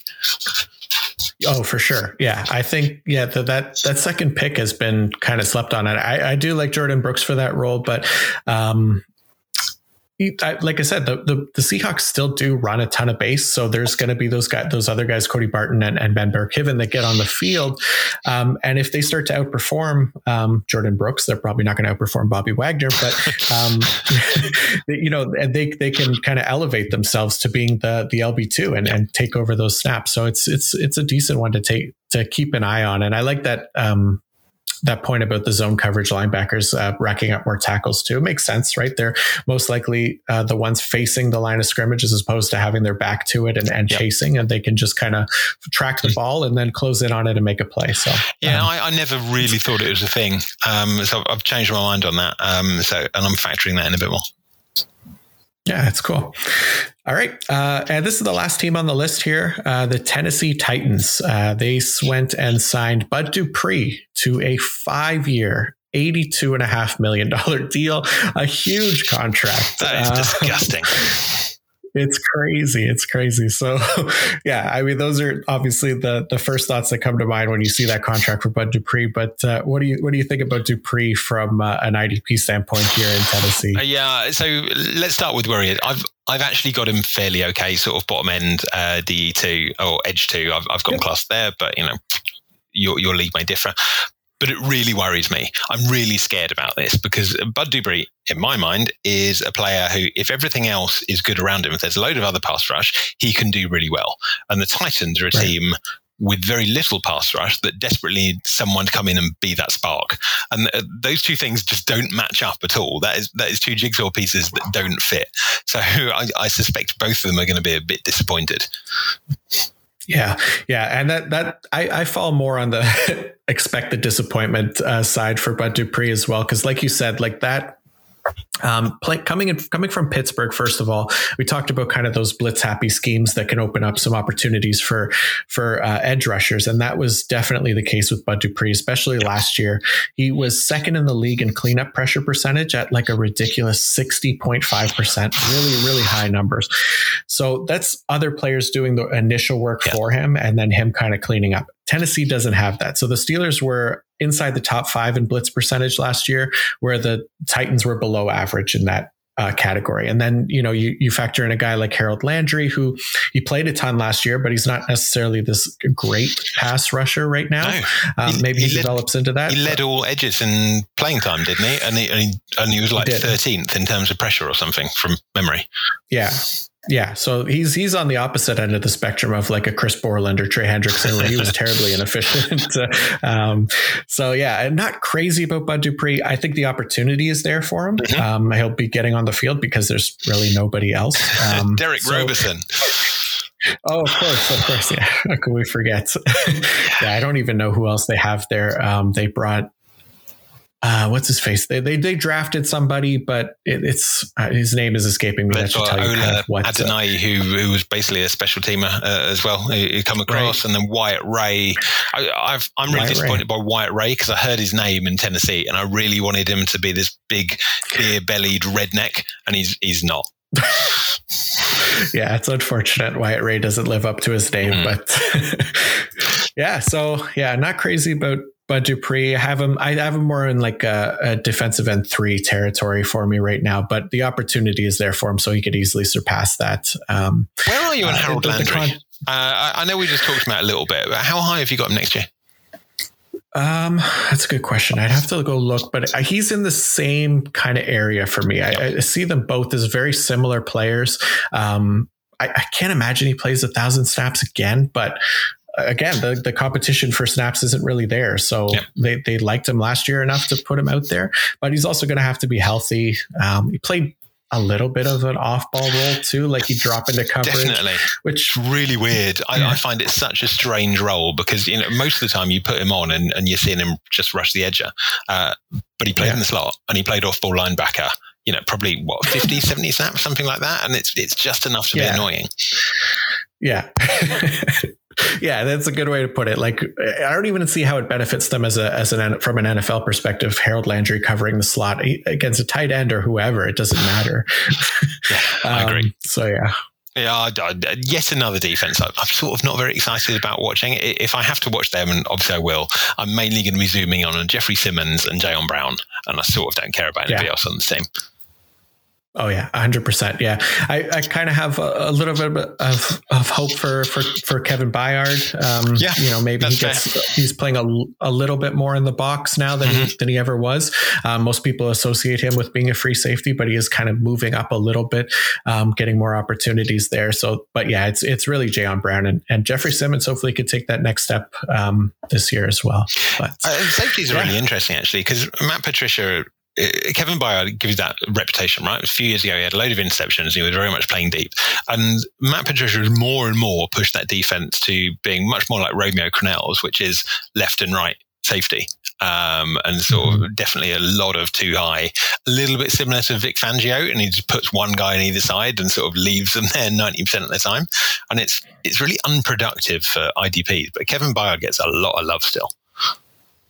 Yeah, he does. I'm not taking him high, but I think a lot of people have kind of caught on to the fact that, he was this big play dependent player in his first year that he came on the scene and have kind of started to fade him a little bit since then. So I'll take a shot on him late in drafts, usually just to kind of, if he does play more of that box role. But other than that, he's not like a top safety for me. All right. That's everybody. That was a really great talk. I really appreciate it, Tom, you coming on. It's, there was plenty of IDP free agent goodness here. A huge thank you to Tom Kislingbury. I hope everyone enjoyed that discussion as much as I did. I personally can't thank you enough for taking the time out of your day to come on the show, bless us with your knowledge, and talk some football with me. I really do appreciate it. Before you go, on the off chance that someone listening doesn't know who you are or doesn't follow you, please tell them where they can find you and your work. And if there's anything you'd like to promote that you've done or are currently working on this year, please share. Thank you. So you can find me mostly talking football on Twitter at Tom Kislingbury. Obviously, Kislingbury is a stupid name and no one can spell it, but type in KISL and you'll sort of find it after that. So that will help you out. I write for DLF, Dynasty League Football, so most of my long form stuff is up there. So check it out. It's a really good website, really good IDP stuff. So I heartily recommend that. And I write for UK magazine called Gridiron, which is super good, much less fancy stuff, much more NFL and numbers. So if you're in a country where you can get it, then you should definitely read Gridiron because it's really, really cool. And apart from that, I'm just grateful to be talking football to people. So thank you so much for having me on. No problem, Tom. And thank you. And, it's important to know that you can't spell Kislingbury without King. Tom is the king of IDP. So go check out his work and all the stuff that he does. Really great IDP content, and including the defensive schemes handbook that you put out. I believe I should talk about that. Profile. Yeah, that was months ago. Yeah, sure. That should be in my pinned tweet. It's my sort of labor of love for the year. I've find a lot of people talk about defensive scheme and sort of talk about things that aren't necessarily true. We talked about Mike's, Will and Sam. That's not a thing anymore. Everyone throws those terms away. So I wrote the handbook to try and explain what defenses actually look like. So yeah, check it out. I think it's cool. It is very cool. I use it all the time. I love to go back and kind of reference it and just kind of look at it when I'm looking at team defenses, because I think there's a lot of great information within those 586 pages, something like that. It took a while. It's a lot of work. Yeah. It's really, really good stuff. But so I appreciate you putting that together. And yeah, if you're looking for more of my work, I could be reached on the Twitter at PFF_Macri. My DMs are always open if you have IDP questions or just want to talk football. Always happy to chat. I also write a weekly fantasy article throughout the offseason for PFF.com and 2 per week in season. My most recent articles are going to be covering positional tiers for IDP heading into the 2021 season, starting with linebackers. So go get yourself a PFF Edge or Elite subscription and get access to all of that great content over at PFF.com. And on the next episode, we will be going over potential IDP breakout candidates with Zach Magley, aka ZMags from IDPguys.org. So that should be another fun episode full of IDP goodness. So until next time, IDP out.